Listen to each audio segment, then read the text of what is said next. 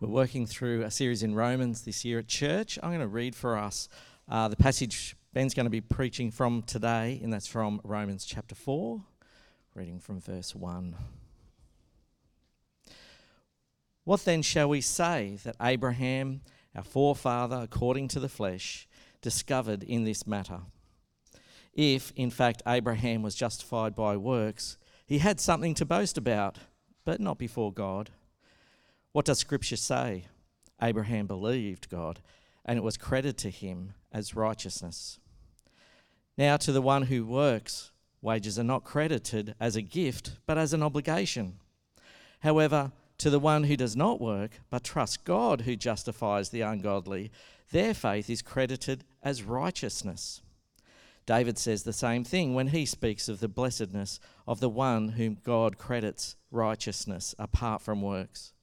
Blessed are those whose transgressions are forgiven, whose sins are covered. Blessed is the one whose sin the Lord will never count against them. Thanks, Ross. Good morning. My name's Ben. If we haven't met, it is great that we can be here and look at this passage. We're going to look at the whole chapter 4, but let's pray before we do that. Heavenly Father, thank you so much for the privilege and the pleasure it is to gather in one room and open up your word. We pray, Lord, that you'd speak to us. We pray that you'd change us and transform us. And we pray that we would be different people because we encountered the living God. And so we pray that you'd give us ears to hear and hearts to understand this morning. And we pray this all in Jesus' name. Amen. So I love the feeling of safety. I love the feeling of being secure and having that moment where you can finally rest. And there's a few things that give me this feeling of safety. Throughout my life, there's a few things that I've experienced that allow me now to kind of rest. The first one is whenever it rains. This is a little bit weird, but as a kid, I always thought that I was safe when it rained because kidnappers didn't want to go out in the rain. They didn't want to get wet, and so I was safe. And so now, every time it rains, I just have this sense of safety, that everything is all good. There's another thing from my childhood that makes me feel safe, and it's whenever I see this guy, Ricky Ponting. I grew up in the 90s, early thousands, and whenever Ricky Ponting would come out to play, we watched a lot of cricket in our house, and this guy made me feel safe. It was his great cricket shots, it was the three-quarter sleeves, it was the hairy arms, everything about him makes me feel safe. And now if I hear him commentate, it's all good. It doesn't matter what's going on, it's all good. There is another thing in more recent years that makes me feel safe though, and it's whenever I hear the sound of our favorite TV show. Whenever the Office soundtrack comes on in our house, the US one, of course, I feel safe. It doesn't matter what's happening in our life. You know, we can have the craziest week, but if Michael Scott's on our TV screen, everything is okay. Everything is all right. If you know what I'm talking about. If you don't, that's okay. But these things make me feel safe. Now, I wonder when you think about it, what is it that makes you feel safe? Maybe it's the triple deadlock door at the front of your house. Maybe it's just being at home that makes you feel safe. Maybe it's peace and quiet, time alone, time in your favorite cafe. Maybe it's time with people. Maybe it's any of those things or something else that makes you feel safe. But see, this morning as we think about this idea of safety, I wonder if you've ever considered it before God. Right? Is it possible before the living God that we can possibly have this feeling of safety? That everything is okay, that we can finally rest? Especially since the stuff we've looked at in the last few weeks is quite confronting. You know, we've been reflecting in this series in Romans that God is the creator and he's also the judge. So he's big and powerful and awesome and just, and he's going to hold all of us accountable. And then there's us, not big, not powerful, flawed people, sinful people, not good people. And so is it possible then between God and us that we can have this feeling of safety? That we can have this feeling that everything is okay? That we can rest in this relationship that we have with our Creator? Well, as we look at Romans 4 today, we're going to see Paul speak into this. And he's going to speak into this idea of how we can be safe and what this means for us. And he begins by actually speaking about how people were made right with God or safe before God in the Old Testament. Now, notice how he does this. He starts in verse 1. And he says, What then shall we say that Abraham, our forefather, according to the flesh, discovered in this matter? If in fact Abraham was justified by works, He had something to boast about, but not before God. What does Scripture say? Abraham believed God and it was credited to him as righteousness. Now to the one who works, wages are not credited as a gift, but as an obligation. However, to the one who does not work, but trusts God who justifies the ungodly, their faith is credited as righteousness. So how can we have this sense of safety? Well, Paul begins by looking back to the Old Testament. And he points out that in the Old Testament, you were made right before God, you were safe before God by faith. You know, we can often fall into the trap of thinking the New Testament's about grace and the gift, and the Old Testament's about law and works. But Paul corrects that here. And he does so by looking at two guys, Abraham, and then in the next few verses, David. And he looks at these guys because these guys are some of the big boys of the Old Testament. They are the kind of the big people, the big players in the Old Testament. Abraham was the patriarch, the father, literally the father of Israel. And then you've got David, one of the kings, the key kings of the Old Testament. And Paul looks at both of these people, and he shows that for both of them, Abraham and David, they weren't saved by what they do. They weren't saved because they were good. They were saved by faith. Abraham was saved by faith. David was saved by faith, which was important because if you look at both of those guys, neither of them were perfect. If you look at Abraham and you dig a little bit deeper, you see he's pretty he's pretty on the edge there. He did some things you wouldn't be proud of. He slept with his slave girl. He told people his wife wasn't his wife and nearly got her married off to some foreign kings. Not good. David slept with Bathsheba and then got her husband killed at the front line of battle. That's also not good. But when reflecting on Abraham and David, Paul says both of these guys weren't saved by what they did. They were saved by faith. They were saved by faith, faith in God. Abraham was saved by faith. David was saved by faith. And so he corrects something here. He points back in the Old Testament and he says, this is how you were safe in the Old Testament. Now, this feels a little bit strange for me because Paul is speaking here probably to Jews at this point in the church. The church was made up in Rome of Jews and Gentiles, and he's speaking to Jews who were familiar with the Old Testament. They grew up reading the Old Testament. They knew what it said. So why is he pointing back to something that they should have already known? Well, it's for two reasons that we see in this passage. Two misunderstandings of the Old Testament that Jewish people and subsequently all people might have when they read the Old Testament. Two misunderstandings he's correcting here. The first misunderstanding is that you're saved by what you do. He's correcting this idea that you are saved by your obedience to the law. The Jewish people often had this idea that what they did made them right before God. So, we've seen this in the past. With Jesus, there's some religious leaders who give a tenth of everything they've got, including their herbs and spices. This flowed down to the average Jew where they thought if they were good enough, if they ticked the right boxes, then they'd be right before God. They'd be good before God. And the word to describe this attitude is legalism. It's this idea, legalism describes this idea that what I do makes me right before God. But you see, when you reflect on this misunderstanding from the Jews of how the Old Testament works, I think you begin to realize that it's not just a Jewish thing, it's something within all human hearts. All humanity have this issue that deep down we are legalists, right? Think about it today. If we go out to the average Australian and ask them this question, how do you think God sees you right now? Or do you think you're good enough for God? What do you think the average Australian would say to that? I think they'd say, I'm pretty good. We know in Australia we're not perfect, right? No one's perfect. But I think generally we all think that we're good enough because we're not that bad. We're pretty good. We're doing our best. And so before God, surely we are good enough. The average Australian has this attitude in our heart that we are legalists. But obviously it's not just an Australian thing. For the average person out there, this is true within us as well. Right? I wonder if you think about it this morning, if you answered the question, how do you think God sees you right now? See, I reckon if we answered that question, we'd have a room over here of people who had good weeks who think God sees us as good. And over here, we'd have people who had bad weeks and we'd think God sees us as bad. Because deep down, this is our default setting. That my actions reflect God's heart towards me. And if I have a good week, then God sees me as good. If work is going well, if family life is all intact, if I read my Bible, if I pray, if I make it to church on time, if I'm doing all the religious stuff, God sees me as good. And if we don't, if we have a bad week, if we have a fight, if we get into those problems with friendships and relationships, then God views us negatively. I do this all the time.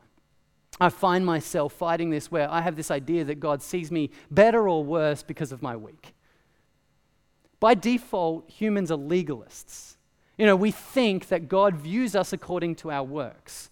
But Paul corrects this misunderstanding. And he says, listen, that was never true in the Old Testament. It wasn't true for Abraham and it wasn't true for David. But he also says something else here.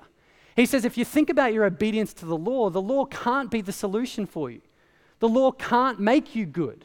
In fact, he says, and we see this in verse 15, he says, the law brings wrath. Now, what he's saying in that moment is the law shows us the problem. It doesn't show us the solution. The law reveals the problem. So in some ways, it's kind of like an X-ray. I don't know if you can think of the last time you had an X-ray. A few years ago, I had one on what people suspected was a broken ankle, and it wasn't in the end. But no one goes into an X-ray thinking that that X-ray is going to show them the solution to the problem, right? Like no one goes in with a broken ankle thinking that the X-ray is going to fix the problem. X-rays are good, but they're good at revealing the problem, not showing it, not fixing it. If we want a solution to the problem, we need something else. And this is what Paul is kind of saying. The law reveals the problem. It's not the solution to the problem. We need something else for that. The law reveals wrath. The law brings wrath. The law shows us that we fall short of God's glory, that we lack his glory. And so we need something else. So he corrects the misunderstanding, that you can be good enough through what you do. But there's a second misunderstanding he corrects, and the second one is from verses 9 through to 12. And in this, Paul talks a lot about circumcision here in verse 9 to 12. I don't think I've got it on the screen, but if you've got your Bibles there as well, you can see it there. In verse 9 to 12, he talks a lot about circumcision, but when he's talking about that, he's basically talking about being an Israelite. It's a little bit strange, but they understood it back then, that he's talking about being an Israelite. And he's saying if you're an Israelite, that too doesn't make you right before God. You see, the misunderstanding was people thought that because of their skin color that they were right before God, that they were safe. But Paul corrects this. And he says Abraham was not justified. He was not made right before, after he was circumcised, but before. And what he's showing us in that moment is actually that skin color doesn't save, that it wasn't simply their bloodline that made them right before God. Now, we too can think this. There can be an attitude for us that our skin color somehow makes us better or worse. Or we can actually take it a step further and go, it's not just our skin color, but it's our lineage, it's our family line. It's what our family did growing up. They brought me to church my whole life, so I'm good with God. But it's a misunderstanding because you're not saved by what you do. You're not saved by your obedience to the law, and you're not saved by your skin color. You're not made right through the color of your skin or what your family did or your lineage. No, for that we need something else. And so Paul goes, look, let's look back. Abraham was saved by faith. David was saved by faith, not by what they do and not the color of their skin. Now, as we read this and see this in the Old Testament, it's worth asking the question, is this still true in the New Testament? Is this God's pattern for how people are made right before God for all time or just for Abraham and David? Because it's all good for them, but what about for us? Well, this is where he goes. And we see him talking about this from verse 16. And he says this, therefore the promise comes by faith, so that it may be by grace and may be guaranteed to all Abraham's offspring, not only to those who are of the law, but also to those who have the faith of Abraham.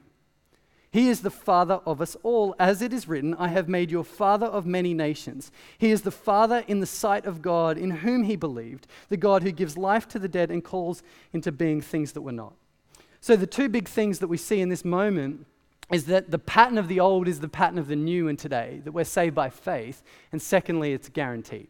So firstly, today, in the New Testament, we're not saved by what we do, we're not saved by the color of our skin, we are saved by faith. We are saved when we put our trust in God, when we let go of our ability and we put our trust in the God who sent Jesus to die on the cross and rise again. That's how we're made right before God. That's how we are declared safe. Now, when we read this idea that we're saved by faith, it's kind of like this. So a few years ago, I used to go fishing a lot at Stradbroke Island off the rocks there. And we'd never go if it was dangerous. This isn't Straddy, but it was kind of in my mind what it felt like.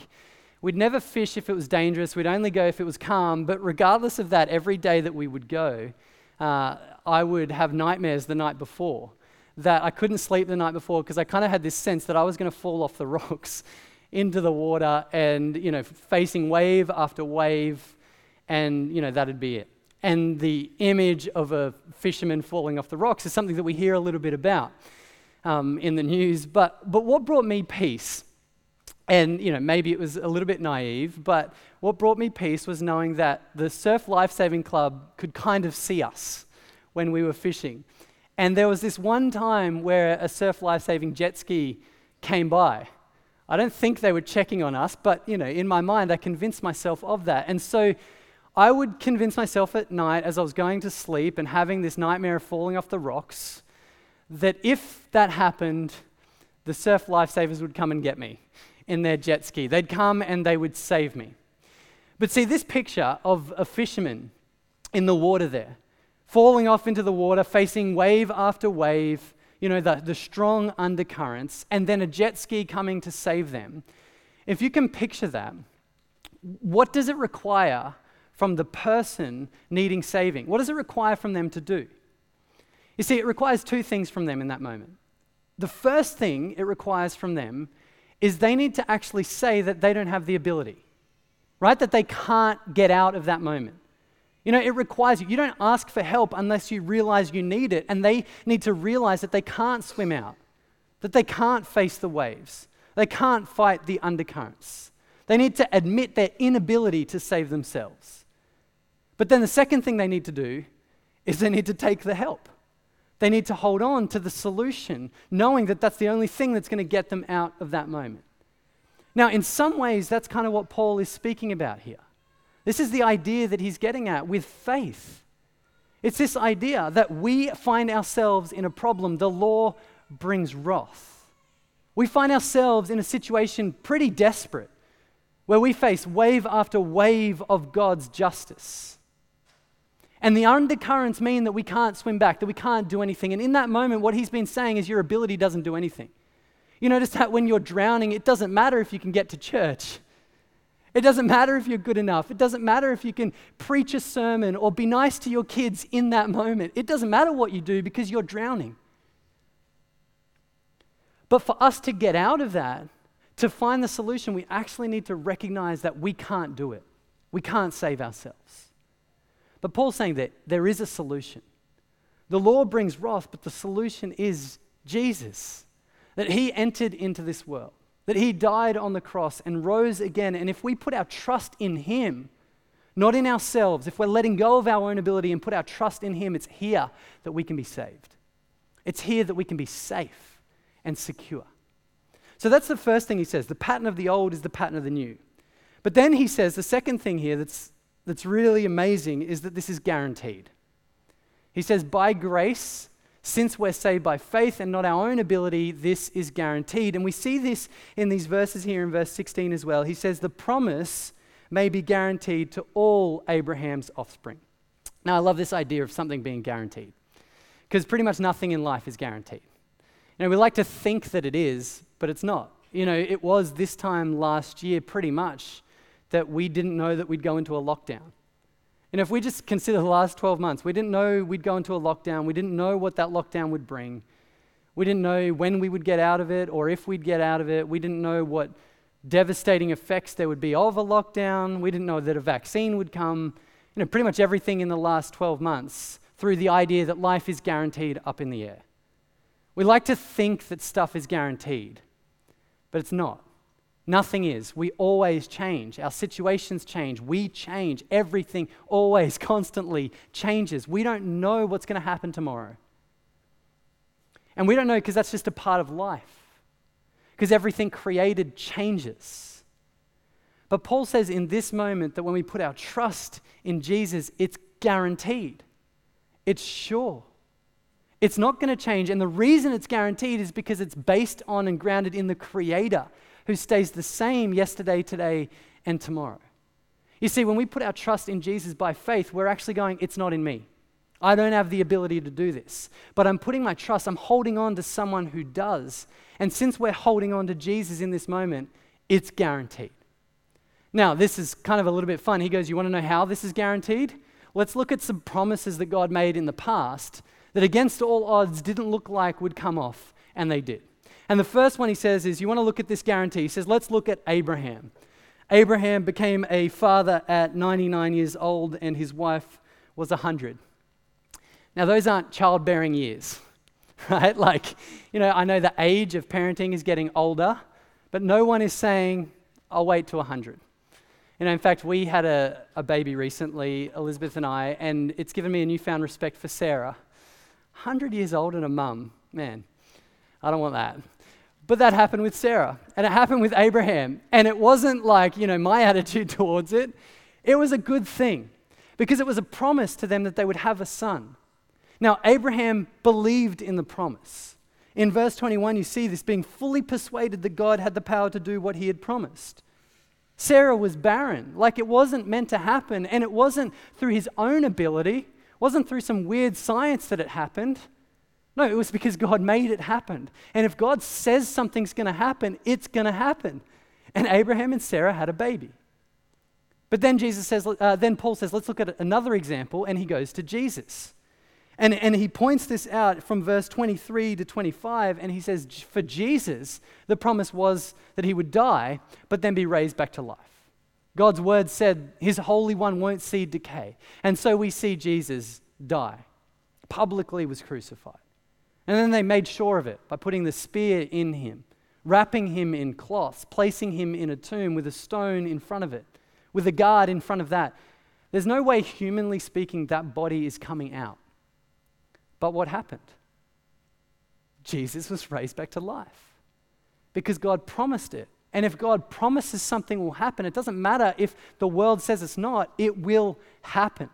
If God says it's going to happen, it's going to happen. And we see that in verse 25 spells this out for us. Jesus was delivered over to death for our sins, to take our punishment, and was raised to life for our justification, so that we can know that we are right before God, and more than just right before God, safe, secure in all that Jesus has done.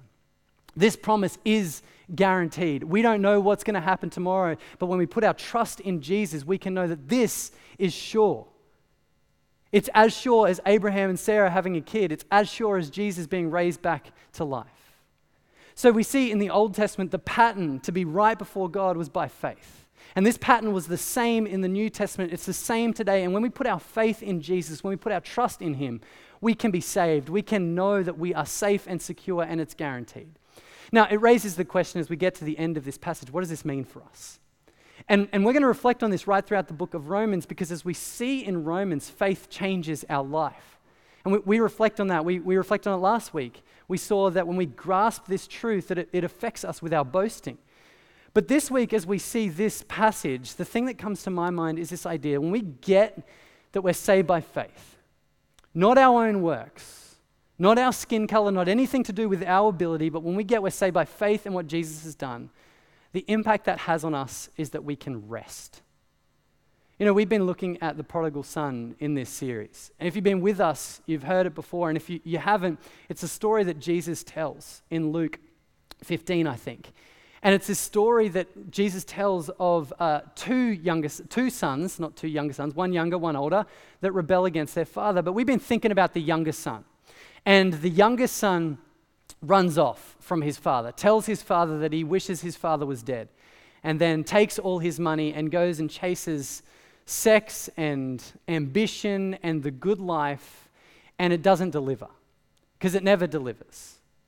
And he finds himself in this pig trough, in the mud, and he comes to his senses, and he has this moment where he wants to go back home to the father.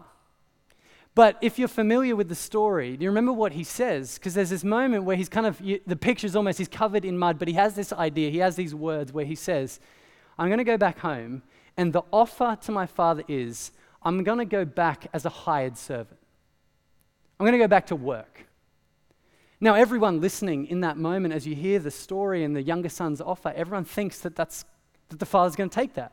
Work off the debt that he spent, work off the relationship problems, the relationship deficit, just to work back right into the family and get things back in order. Everyone's thinking that. The younger son's thinking that. The older son's thinking that. The listener's thinking that. But what do we see from the Father? He doesn't say, come back and work for me. He runs to him. He throws him a party and he invites him back in the family, not to work, but as a child. And when you're a child, there's safety in the home. There's rest there. You see, we often think that if we're going to come home to the Father, the only way back in is by working, but Paul's correcting this. And he's saying it's not through your works, it's through faith. That's how we are saved. And when we grasp that we're saved not by what we do, we can rest. We can stop running. We can stop working so hard to make it right, and we can rest. And how much do we need this? How much do we need this today? Like, we live in a fast-paced society where we are all exhausted all of the time. Now, maybe you're the one person who's not, but the rest of us, we're tired. All of us are tired. You know, life is exhausting. It doesn't matter what season of life we're in, we're just tired. We're tired from the work that we do. We're tired from the work that we do in our workplaces or our job sites or the work at home. We're tired from the work with our families. We're tired from the work to keep our mental health in check. We're tired from our phones being constantly with us. We're tired from always having to be on. But nothing is as exhausting as having to prove yourself. Nothing is as exhausting as a relationship where you always feel like you're on edge, where you always feel like you're stepping on eggshells, and you've got to prove yourself as the son or the daughter, the perfect son or daughter, or the perfect friend, or the perfect religious person, who makes their way to church, or the perfect, just the perfect person, the perfect work colleague. Nothing is as exhausting as that when you're always on edge and you're always walking on eggshells. But what's so beautiful about this passage is that it echoes Jesus' words in Matthew 11, where he was talking to people who thought they had to work to be good enough. And Jesus said this, "Come to me, and I'll give you rest." Stop working. Stop feeling like you're living on edge, and enjoy the fact that in Jesus the work has been done. You see, in everywhere else in life there is work to be done. But in our relationship with God, because of what Jesus has done, it's finished. We don't have to work anymore. And so we can finally enter into this deep rest, knowing that the most important relationship in our life between us and God is made right in Jesus. And when we come by faith, not holding on to our own ability, but holding on to Him, we can know this promise is guaranteed. So let's rest in this now. Let's pray. God, it's such good news that we don't have to work our way back into the family. That we don't have to work our way to be right with you. God, actually, when we reflect on the message of the Bible, we see that our efforts and our works just reveal the problem. It just shows us that there's something wrong. But we're so grateful for the message of the Bible from beginning to end that people can be saved by faith, trusting in you. And we're thankful that we see this in Jesus, in His life, His death, and His resurrection, that the work is finished. And so, Father, we pray that we would grasp this truth, that before us and you, we are not living on edge. We are not kind of living, walking on eggshells, not sure how you're going to react or treat us, but we can know that in Jesus, your love is sure and our relationship is fixed, and that the promise to be made right is guaranteed. Help us live in this safety and enjoy this safety, and we pray this in Jesus' name. Amen.